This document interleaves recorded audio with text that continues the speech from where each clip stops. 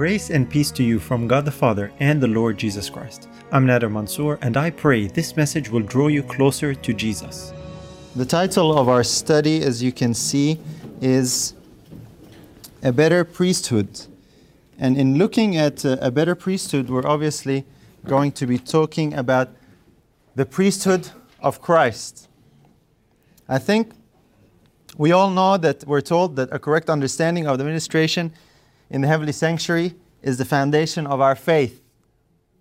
And especially as Adventists, the sanctuary truth and doctrine and associated aspects of it is a foundational pillar for Adventism.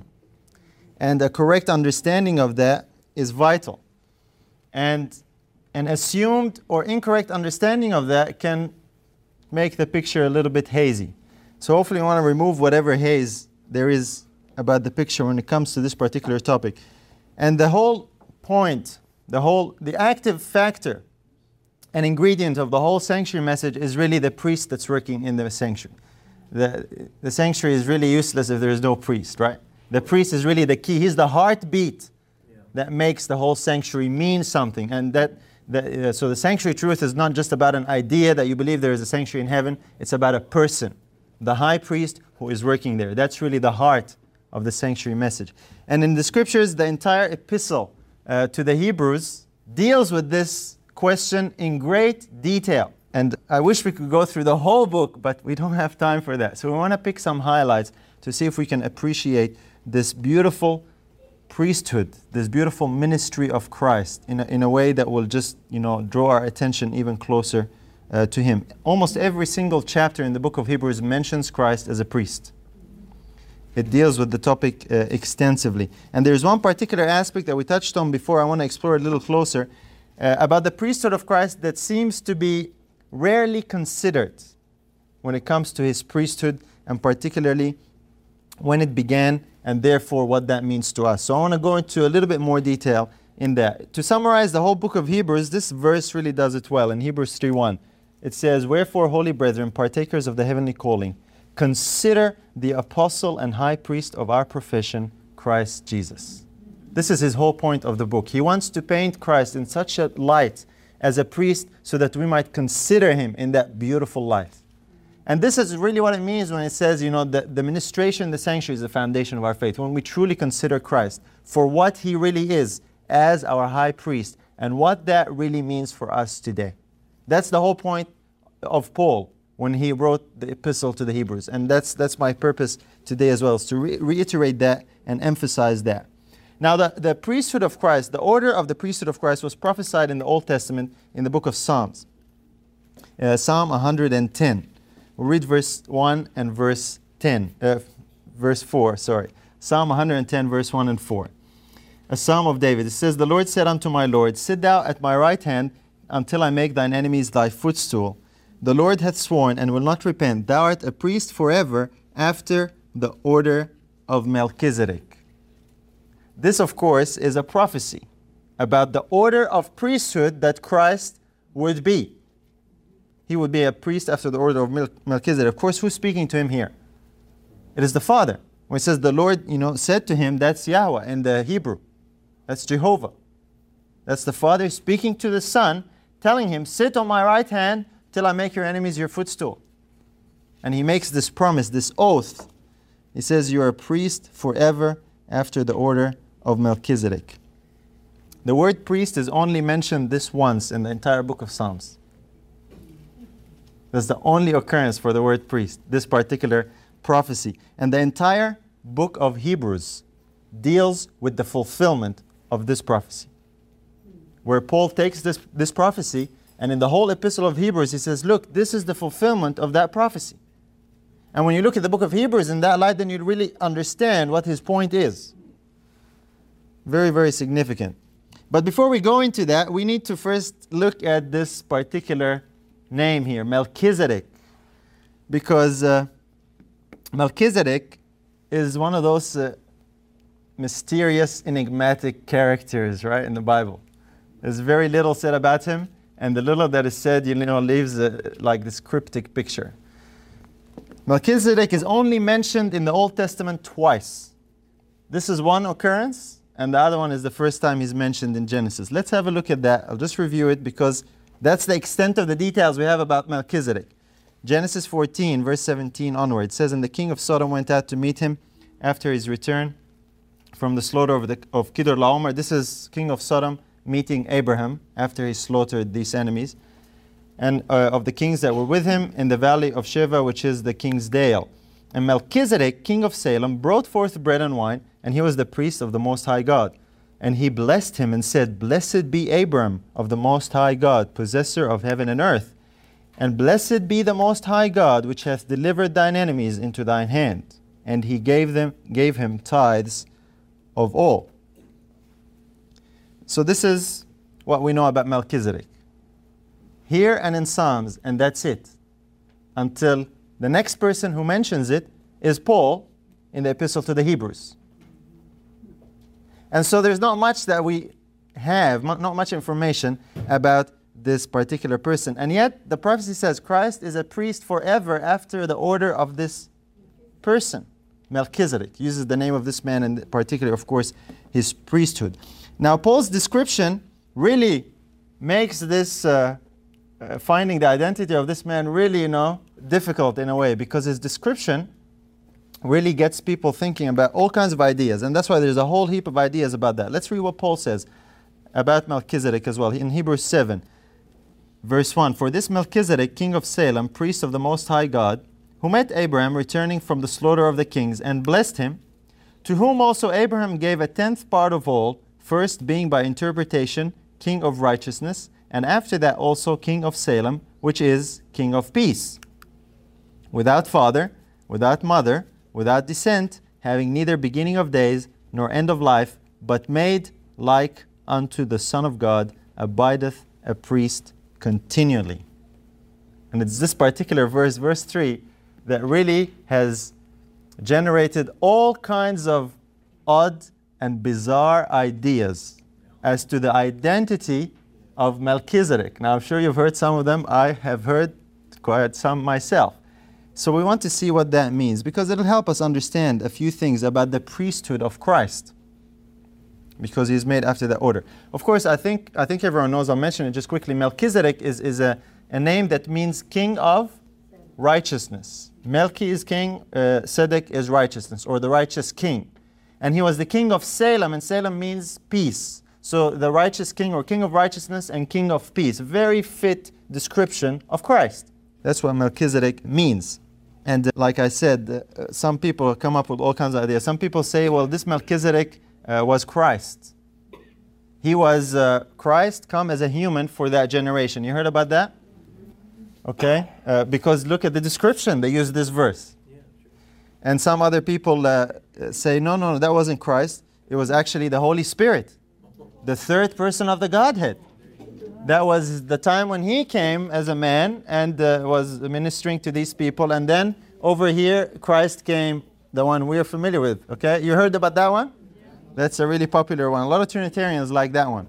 As a matter of fact, they can actually produce a reported statement from Mrs. White that says that Melchizedek was the Holy Spirit. You heard about that one?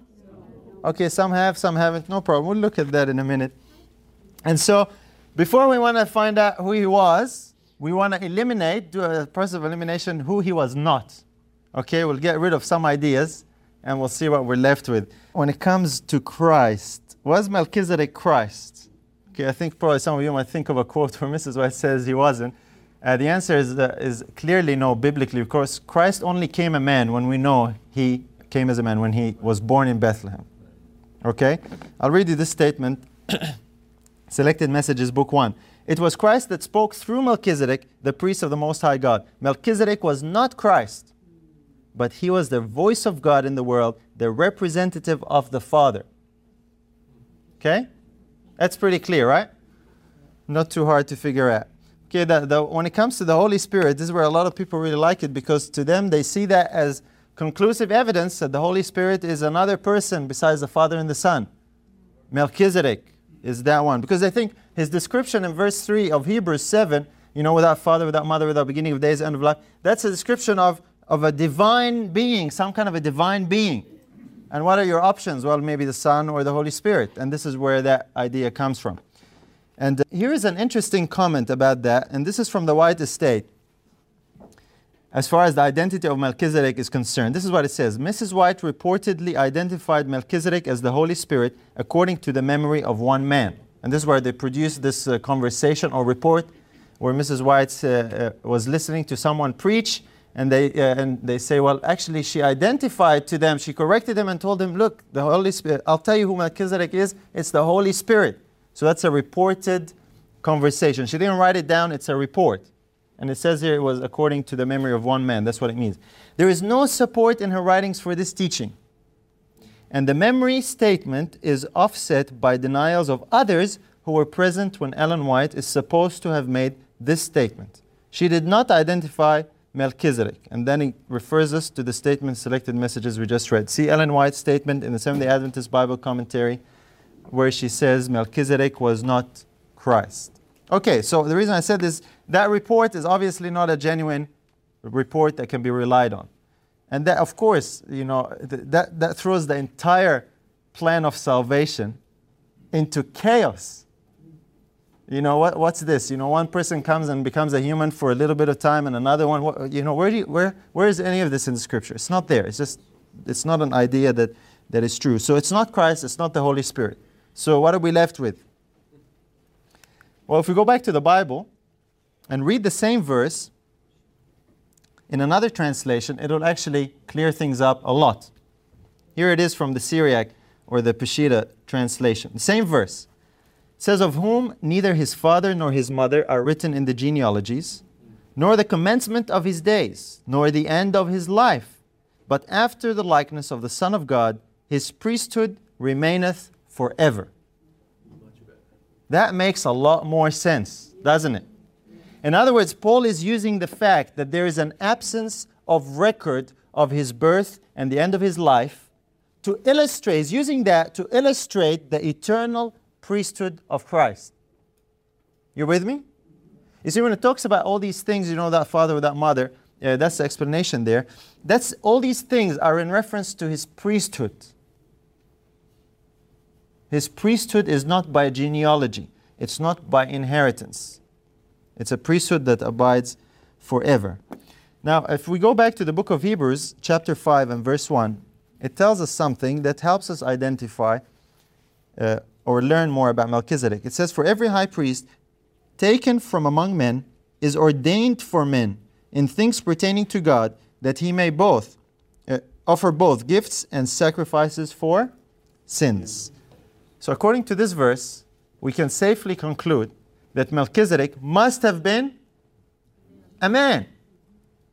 Well, that's disappointing to some, I know. But he was a human being. He had to be a human being. If he was a priest for men, he had to be taken from men. He was a human being who lived in the time of Abraham, who was the king of Salem, which later is Jerusalem, and who was a priest of the Most High God. He was a normal human being like you and me, born of a woman, and he died. And this helps us understand something about the priesthood of Christ. That's a very significant point, actually, as we shall see. Interestingly enough, Jewish tradition actually identifies Melchizedek as Shem, Noah's son. But there's no evidence in the scriptures for that. So all we're left with is just that's a tradition. As far as the scriptures are concerned, it doesn't give us that identity.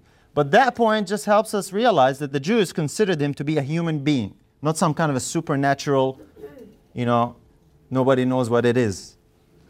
It was a human being. He was a king. And Paul uses him as a type. Now, why does Paul use him as a type? Because we have a more extensive type with a lot more information in the priesthood of Aaron, with a lot of details. Why does Paul leave Aaron and use this Melchizedek that we hardly have any information about? The reason is very simple. There are limitations to the priesthood of Aaron that cannot be used to illustrate the priesthood of Christ. It was an inferior priesthood. It had certain limitations. It had certain things that Paul could not use. So he's using what's available and says, well, this part here, Melchizedek fits as a type. And Aaron does fit as a type as well in other things. But I want to look briefly here at some of the limitations of the Aaronic priesthood. And it's these limitations of the Aaronic priesthood that required a better priest to come. So I want us to keep that in mind as well. Here's an example. Hebrews 7, 19 and 20. For the law made nothing perfect, but the bringing in of a better hope did, by the which we draw nigh unto God, and inasmuch as not without an oath he was made priest. So according to this, the law that was given, particularly the law that dealt with the dealing with the people's sins, which was all under the Aaronic priesthood and all these aspects, it says it did what? It made nothing perfect. That's a very big limitation, right? It did not make anything perfect. Here's another aspect of that limitation. Hebrews 7:23. And they truly, speaking about the priests there, and they truly were many priests because they were not suffered to continue by reason of death. In the Aaronic priesthood, the priest just kept dying, and then you have to find another high priest. And then he dies, and you have to have find another high priest. So that Paul is saying this is a limitation here. You don't have a priest that abides forever in that priesthood. The priests kept dying, and you had to replace them. And then later on he says, a little more in Hebrews 9, verse 9 and 10. He says, which was a figure, speaking about the priesthood and the tabernacle and that whole system, which was a figure for the time then present, in which were offered both gifts and sacrifices, that could not make him that did the service perfect as pertaining to the conscience, which stood only in meats and drinks and divers washings and carnal ordinances imposed on them until the time of Reformation. Paul here says a few things. He says that whole system, the priesthood, the sanctuary sacrifices and all that, it was a figure for the time then present. What's a figure mean? Illustration. It's not the reality, right? It was a type. Thank you. It was a type. It was a figure. It was an illustration. It was a model. All these aspects. It says that would continue. It was imposed on them until what? The time of Reformation. What's that talking about? Christ. That's very good. And that's not Martin Luther, okay? Not the Reformation in the during the Dark Ages and all that. This is the Reformation, the time when Christ would come. So God instituted this system, and it would remain in place until Christ should come. But that system, while it remained in place, could not make him that did the service perfect as pertaining to the conscience, because it was only a figure. Right? You can't go ride a model car and go shopping. You put it on your shelf. It looks like a car. Okay, but it's not a real car. It's a figure. This was a figure, and so it could not cleanse the conscience of the believer that came there. So this was a limitation of the Aaronic priesthood, until something real would come at the time of Reformation. That's not a term we use a lot to refer to the coming of Christ, the time of Reformation. That's what Paul says here. He says in a number of places, Hebrews 10:4, it is not possible that the blood of bulls and of goats should take away sins. It was only a figure. Verse 11, and every priest standeth daily ministering and offering oftentimes the same sacrifices which can never take away sins. Now someone will say, yeah, well, we knew all that. But Paul is using all these limitations to illustrate how much better what we have now is. As a matter of fact, in Hebrews 7, it tells us something really interesting. Hebrews 7:27, speaking about the high priest again and the priests in the Aaronic period, he says, who needeth, referring to Christ, who needeth not daily, as those high priests, to offer up sacrifices first for his own sins and then for the people, for this he did once when he offered up himself. You see, there were certain ceremonies, particularly the one Paul is referring to here is the Day of Atonement. In the Day of Atonement, there was a very interesting ritual or ceremony that the priest had to perform before he could qualify as the priest for the people. He had to go in and offer a sacrifice for himself and his people, and his house. And he had to go into the most holy and then come out. Then he is ready to intercede on the behalf of everyone else. Then he would perform the duties of the Day of Atonement, which we're more familiar with. Now, if you look in Leviticus 16, you'll see that order. And Paul is using that example. He's saying, look, Christ does not even need to do that. He doesn't need to go in and cleanse himself and his house and come out. Christ did all that once by the sacrifice that he offered. Here is a limited priesthood, and here is a superior priesthood. And so there are a number of aspects that Paul brings out in this particular letter. The one we looked at earlier, I want us to keep in the back of our mind because it's a point that makes all the difference as far as Christ being a priest. And that is that every priest ordained for men is taken from among men. If you want to have a high priest for human beings, he has to first be a human being. You don't take an angel and put it as a priest for human beings. Okay? You cannot do that. And that's why Melchizedek could not be any other species or any other creature or any other being other than human. In the same way, Christ as high priest can only be a priest if he is human. If he wants to be a priest for humans. Because a priest is taken from among men. This is why he had to be a brother to us, a next of kin to us, our elder brother, the second Adam, the seed of the woman, the Son of Man. All these things are the background of what qualifies him to be a priest. You see, there are three very distinct offices of Christ. He is prophet and priest and king. Right? You're familiar with that? In that order. And these three offices, they don't overlap. They are consecutive. They're not simultaneous at the same time. They don't run at the same time. They are consecutive. He is first prophet, which is as a human being. Then he becomes priest. And when that's finished, he becomes king. That one doesn't end. Praise God. He stays king forever. And it's interesting, someone made this comment to me yesterday that at the end of each one of his offices, Christ actually says, it is finished. When Christ finished his role as a prophet on earth, he said, it is finished. When Christ finishes his work as a high priest, he will say, it is finished, which is the close of probation. He that is holy, let him be holy still, and he that is not. You're familiar with that? So that's a very interesting point.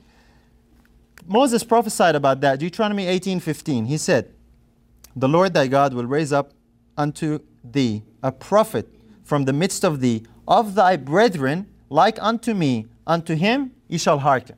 That's a prophecy about Christ. It refers to him as a prophet, and it refers to him as of thy brethren. He will come as a man, and he will speak the words of God. And of course, we all know the verse, the word was made what? Flesh. That's a fulfillment of this prophecy, and dwelt among us. And Jesus, when he was here on earth, he said, the words that I speak unto you, they're not my words. They are the words of who? The Father that gave me. This is him carrying out the fulfillment of this prophecy as prophet. What's a prophet mean? The mouthpiece of God, right? The messenger of God, the mouthpiece of God. That's why it says the Word was made flesh. Now he is the Word as a human being. He always was. You know, the Word was in the beginning. But now the Word took on flesh. Now he is a human being for the very first time. It had never happened before. And that is why he is qualified to do this work. Hebrews 2:17. Wherefore in all things it behooved him to be made like unto his brethren. Why? That he might be a merciful and faithful high priest in things pertaining to God. To make reconciliation for the sins of the people. That's why he had to be a man. How can he sympathize and empathize with what men and women, of course, with what humans go through if he is not one of us? Amen. Now, like I said, you might be saying, well, yeah, we all know that. I'm not saying anything new here, but I want us to see this in contrast to what was available before.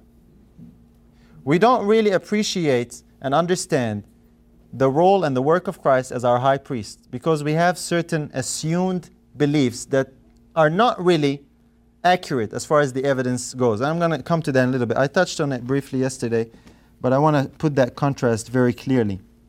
not only did he have to be a man, but he had to go through a certain experience as a man in order to become a faithful high priest. Hebrews 2:18.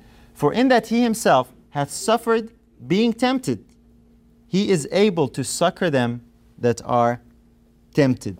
Praise God. Amen. He suffered being tempted and tried, and he overcame every time after time. And it's for this reason that he is able to succor or help or encourage or strengthen those that are tempted. That's why we have a sympathetic high priest. That's why Christ could not be a priest before he went through this experience. Otherwise, how can he succor those that are tempted if he was never tempted? How could he even be a priest for human beings if he is not yet a human being?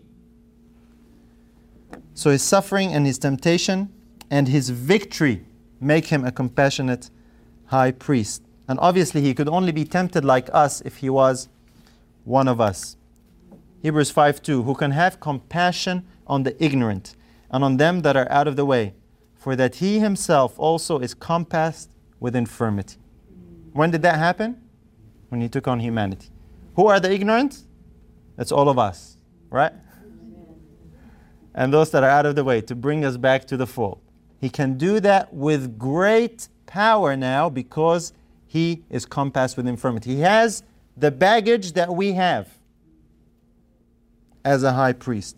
This was a momentous event, brothers and sisters, in the life of the Son of God, in the history of the universe. A very momentous event when Christ would take on something permanently without being able to revert back to what he was before. He was going to take on humanity, not just wear humanity outside as a cloak like he appeared to Abraham in the Old Testament. He was going to become linked with humanity intrinsically in his very being, a process that would remain permanent for him for the rest of the eternal ages. Just for you and me. We cannot underestimate the significance of him becoming flesh. Praise the Lord. And so this is why we're saying that all through the period of the time before the cross, the time before Christ became a man, there was no high priest in the sanctuary in heaven. There could not be a high priest because Christ was not yet a man. He was not tempted. He did not overcome. And it's for this reason that God instituted this earthly priesthood, which is inferior and has many limitations. But it was as a figure and as a type of the superior priesthood that would one day come. And particularly the type that Paul notes is, of course, Melchizedek, who was kind of somewhere at the beginning here. And during this whole period, of course, before the cross, what people based their faith and exercised their faith in was the promise that God gave. And the promise was apparent through all these different types and services and ceremonies and all the different promises that were given through the prophets and all of that. People believed these promises, and based on their faith in these promises, God dealt with them and saved them. We saw yesterday, he took even 3 of them to heaven. And so don't underestimate the promise, because some people think, well, all they had was a promise? Just a promise? Brothers and sisters, this is not just a promise. This is the promise of God, who speaks and it is done. That's a big thing. People got to heaven based on the strength of that promise. So don't think it's just a promise. Because sometimes there is a tendency to think, oh, well, if they had a promise, maybe they had something more real. Maybe the sacrifices of Aaron and that priesthood had something real in it. Paul tells us in Hebrews, it could not do anything when it came to sin. It was only a figure. The real was still coming when Christ would become a man, when he would become a priest after the order of Melchizedek. So for the majority of the history of the earth, there was no high priest in the sanctuary above. Now I realize this can be a hard saying for some people. That's why I want to go through it a little bit more in detail and just slowly so we can grasp a hold of it. Because brothers and sisters, if we do, all of a sudden we will appreciate like never before what it means that now, in this period of Earth's history after the cross, now we have something that people never had before. The best thing that people living in this period had before the cross, the best thing they had was an earthly priesthood.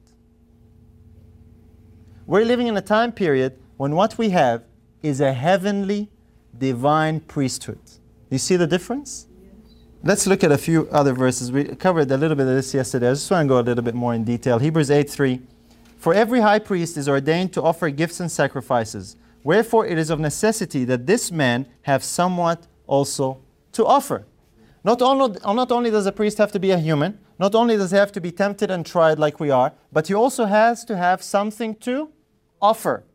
When did Christ have something to offer? When he came and died. What does he offer? Himself, or his life. Or his spirit, exactly, thank you. And when he offers his spirit and his life comes to us enriched with all the experiences of victory that he obtained. He did not obtain these victories before, in the Old Testament time. He obtained them when he was here on earth. And now, Paul says, now he must have something to offer, otherwise he cannot be a priest. And only now when he has something to offer can he operate and function and work as a priest. That's why a couple of verses later he says, but now hath he obtained a more excellent ministry, by how much also he is the mediator of a better covenant, which was established upon better promises. So this is when Christ on the cross, while he was on earth, that's when he obtained this better ministry. That's when he had obtained something to offer. And now he can work and function as our heavenly high priest. Now, when this dawned on me, I was in shock. I find it a bit hard to swallow. I thought, what? All these people, they didn't have that? I thought he was a priest forever. I thought that he was working in heaven while Aaron was working on earth all this time. So if you thought that, okay, you're not the only one, that's how I thought at one point as well. But when I realized, oh, hold on a minute, no, they didn't have that. We have that. I was like, wow. All of a sudden, I really appreciated, I have a high priest in heaven. I don't need to go through an earthly priesthood. And that's why the earthly priesthood ended when the heavenly started. God says, okay, we don't need that anymore. Now you can come directly to the Son. He is a human being. Praise God. Praise God for that. When David said the prophecy that we looked at in Psalm 110, it says, the Father said to the Son, sit on my right hand until I make your enemies your footstool. You are a priest forever after the order of Melchizedek. That was the oath. When did Christ sit on the right hand of God? Okay? When he went back? Well, someone say, well, he always was on the right hand of the Father. True. Maybe I should qualify the question. When did Christ sit on the right hand of God as a man? After that, which is what everyone said. Let's see what Hebrews says. The beginning of the book of Hebrews, this is where Paul starts. And he sets the whole scene for the book. He says, who being the brightness of his glory and the express image of his person, and upholding all things by the word of his power, when he had by himself purged our sins, sat down on the right hand of the majesty on high. For the very first time, we have a human being sitting on the right hand of the majesty on high. Amen. You realize that? Never happened before. And Paul uses this as the introduction of his book, and he says, this is why we now have this better high priest. You guys are still looking at the Aaronic priesthood and you're still looking at the sanctuary. Look up. We have now someone sitting on the right hand of God. And so his sitting on the right hand of God is associated with his priesthood, because that's what the prophecy was in David. Chapter 8, verse 1. Notice how they're both linked. Now of the things which we have spoken, this is the sum, the conclusion of what we're trying to say. This is what Paul's saying. We have such an high priest who is set on the right hand of the throne of the majesty in the heavens. He says, this is the whole point. What I'm trying to get across to you people is this. Now we have this high priest who is set on the right hand of the Majesty in the heavens. A human being. Now, when I say human being, I don't mean he's only a human being. I think we all realize that. Okay, he's a divine. He's the divine Son of God, but he is now also a human being. For the very first time, that had never happened before. Chapter 10, verse 12. But this man, after he had offered one sacrifice for his sins forever, sat down on the right hand of God, from henceforth expecting till his enemies be made his footstool. That's the prophecy that David said. Remember? In other words, sitting on the right hand of God is equivalent to him becoming a high priest. Because the high priest had to be a human being. Let that sink into your mind a little bit. For the first time in the whole history of the universe, of all the creatures and orders of creation that God has in his vast universe, we have our own type, a human being, sitting on the throne with God. Nobody else in the whole universe has that. And that only happened after Christ went back to heaven. Do we really realize what we have? And we're joint heirs. Thank you. Exactly. So I'm really, praying that I can stir our minds. The Lord, the Spirit, can lift our minds heavenward and catch a picture, a vision, where Paul says, brothers, I really want you to consider Christ, the high priest and apostle of our profession. Amen. We too often are caught up in all these earthly things. And just like the Jews did, after Christ died and the veil was rent, and everybody saw there was no Ark of the Covenant in there, so they must say, quick, get all those priests, tie up this curtain so nobody, and they kept on going. It was an empty form. We have the reality right now. Amen. Something they never had. This is mind-blowing. Anyway, let's keep going. Hebrews 12, that's why he says again, same thing. Looking unto Jesus, the author and finisher of our faith, who for the joy that was set before him, endured the cross, despising the shame, and is set down on the right hand of the throne of God. Our high priest. You do not really appreciate the impact of the epistle to the Hebrews if you don't realize that Christ only became a high priest after he finished his work on earth. Generally, the assumption is, and it's in a sense a valid assumption, because the priesthood of Christ is so important, well, we assume it must have always been there. Right? Because we have it now, and maybe subconsciously we project that reality on all time. And so it might come as a surprise when we say, hold on a minute, he wasn't a priest back then. He only became a priest 2,000 years ago. And that's the whole impact of the epistle to the Hebrews. So like I said, when that hit me, I had this light bulb moment, okay? I had this, wow. Okay, so hopefully we're going to have a few light bulbs go off today here as well. I want to look at a particular prophecy that we're familiar with. And this prophecy in Zechariah chapter 6, verse 12 and 13. And speak unto him, saying, Thus speaketh the Lord of hosts, saying, Behold the man whose name is the branch, and he shall grow up out of his place, and he shall build the temple of the Lord, even he shall build the temple of the Lord, and he shall bear the glory, and shall sit and rule upon his throne, and he shall be, a priest upon his throne, and the council of peace shall be between them both. Okay, how many are familiar with this verse? If you've had anything to do with the Godhead or the Trinity, this is one of those verses that you like to keep handy in your memory, because of that last part especially, right? Yeah. The council of peace shall be between them both, and we say, there you go, that's the Father and the Son, 2, not 3. Case closed. Very true, okay? But I want us to think about that for a minute. First of all, there are 2 persons spoken of in this prophecy. First one is the Lord. We know who that is. That's the Father, Yahweh. The other one is the branch. We know who that is. That is Christ. Okay, Isaiah 11, a number of places where he's referred to as the branch. The word shall is used in this prophecy 7 times in 2 verses. What does the word shall indicate or mean? Future, right? Future. Okay, I want you to think clear. We'll go step by step here. Think about that. In other words, as far as Zechariah was concerned, this whole prophecy is speaking of a future event or events that was yet to happen. Correct? That did not yet happen at his time.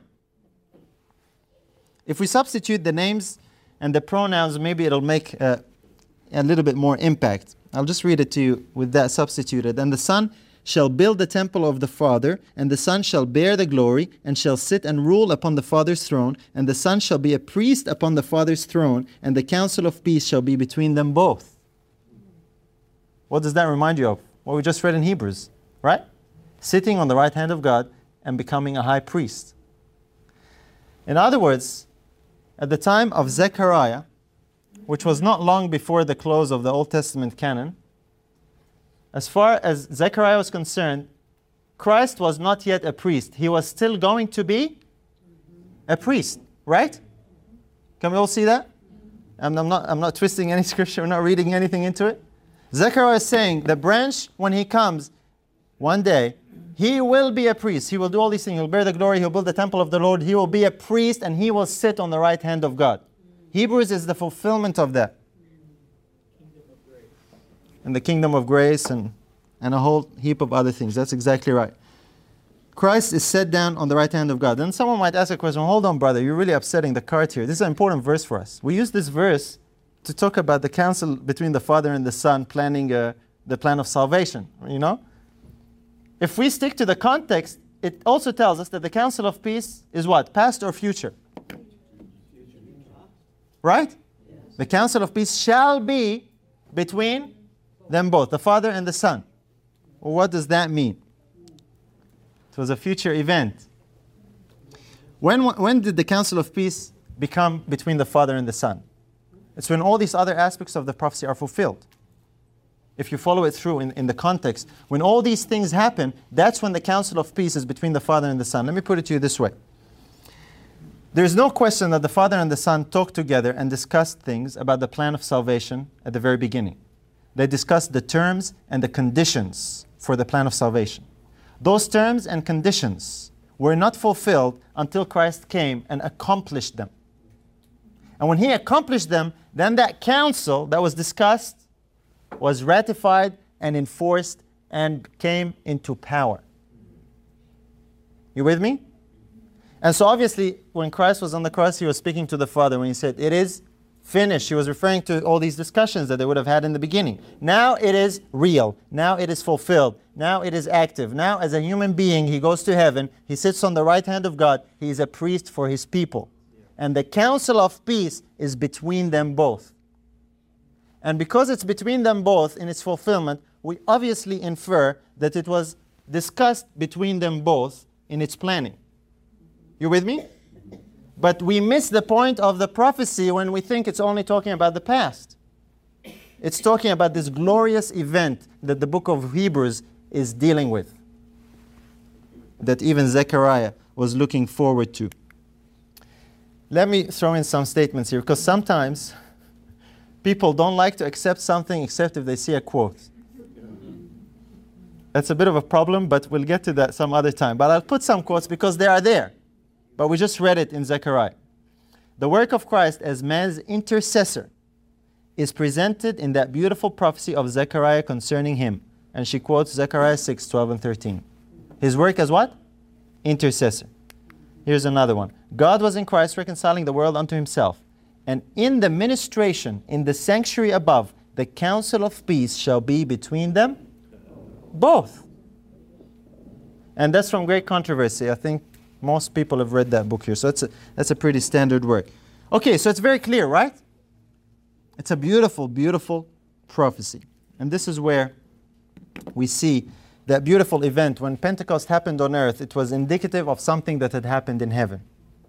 When Christ poured out His Spirit on earth, it was a visible token and manifestation that at that very time in heaven, He had officially become the high priest of His people.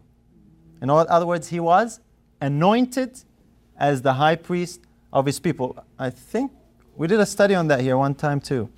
Yeah, out in that building. So that's on DVD as well, where we can go into detail about that if you like to look at it. But in Hebrews 1, 8 and 9, it talks about that. It says, "But unto the Son," the Father is speaking, "but unto the Son He saith, Thy throne, O God, is forever and ever. A scepter of righteousness is the scepter of Thy kingdom. Thou hast loved righteousness and hated iniquity. Therefore God, even Thy God, hath anointed thee with the oil of gladness above thy fellows. Again, this is in the first chapter of Hebrews. You see, the first chapter of Hebrews sets the scene. He says, Christ has accomplished salvation. He's gone, he sat down on the right hand of God, and he is anointed as our high priest. And then he goes through the book and he shows the fulfillment. And then he shows the superiority of the priesthood of Christ over any other priesthood. And he says, please look at Jesus in this light. Please consider him as we should. He is the anointed high priest. This was the glorification of the Son of God as our high priest. And this is where the counsel of peace is between them both. I never really thought of the counsel of peace as between them both here until I looked at that verse properly and in detail, right? And we skim over verses, we pick the points we like, and okay, it's very important to incorporate the context. I'm guilty of that sometimes too, so obviously I learned my lesson. And you know, in the process, we miss so many beautiful gems. That's the thing. We miss so many beautiful gems that Christ has the superior work. And it tells us, you know, he live daily, he makes intercession for the people according to the will of God. He is holy, he is harmless, he is undefiled, he is separate from sinners. He is higher than the heavens. He is doing this work so powerfully that the devil, the book of Revelation says, is angry because he knows he has a short time. That's what angered Satan. You realize that? He lost his place in heaven. Now Christ is there. He's fulfilled the counsel of peace and he's ministering for his people. There is power living on this side of the cross, brothers and sisters. Amen. Power that is not theoretical. Power that is real. It needs to be real in our lives. I hope maybe if we see what the picture that Paul is trying to paint, it can encourage and strengthen our faith to claim that power. In Hebrews 9:8, it tells us, the Holy Ghost, this signifying, that the way into the holiest of all was not yet made manifest, while as yet the first tabernacle was yet standing. I think this verse is of incredible significance, because it takes us back to the time of the first tabernacle when it was standing. That's during the whole period of before the cross, or up to the cross. That's when the first tabernacle was standing, right? It tells us that the way into the holiest was not yet made manifest, so long as the first tabernacle was standing. What does manifest mean? In other words, it's hidden, right? It's hidden. No one can find it, right? In other words, the people living under the Aaronic priesthood had no access to the heavenly sanctuary. The way there was not manifest, so long as this earthly priesthood was standing. Why? Well, going there would not really get anything because there is no high priest. That's why it says the way there was not manifest. It was not revealed, so long as it was standing. The best that they had was this earthly priesthood. And so long as that earthly priesthood was standing, there was no access into the heaven. Now, the reason why I'm going over this in painful detail, perhaps, is because I realize it might be a serious shift in our thinking. You know, that's a pretty serious claim. This young man is saying, what's this, no high priest in heaven for 4,000 years? That's crazy. I realize that there is, that thinking. Because, like I said, we believe that administration is so important. And we assume that it's always been there. And that's the only evidence for it. Our assumption. If Christ was always priest in heaven, all through during this period, the book of Hebrews has no punchline. The book of Hebrews means nothing. Absolutely nothing. Paul is saying, well, we know all that. Thank you. Yeah. What are you saying that we didn't know, Paul? He always was there. Thank you. But Paul is saying, now he obtained a better ministry. Now we have a high priest who is set on the right hand of God. Look to him. He's a human being like you and me. He is tempted. He is tried. He's able to succor you.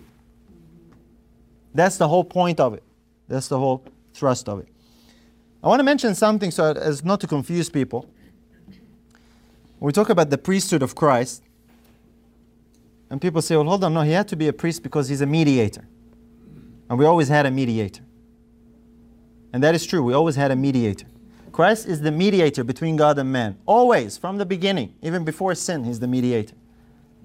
But we never had a human mediator until he came as a man. Okay? So when I say he wasn't a priest in the Old Testament, I'm not saying there was no mediator. He was the divine Son of God, the Word of God, the go-between. But he was not as a human being in that capacity. And therefore, he was not a high priest for human beings. When he became a man, he is now a mediator as a man, and he is a high priest. I think we all know the verse. For there is one God, and there is one mediator between God, the man, Christ Jesus. Now he is a man. Now he mediates as a man for the first time.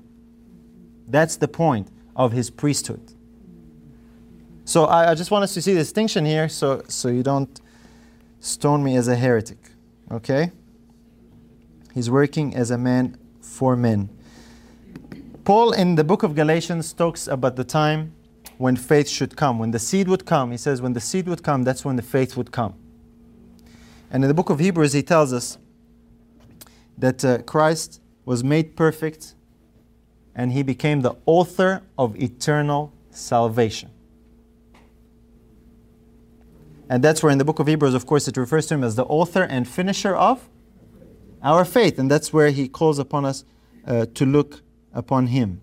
He authored and finished our faith as a man because it's a faith for men and on the behalf of men.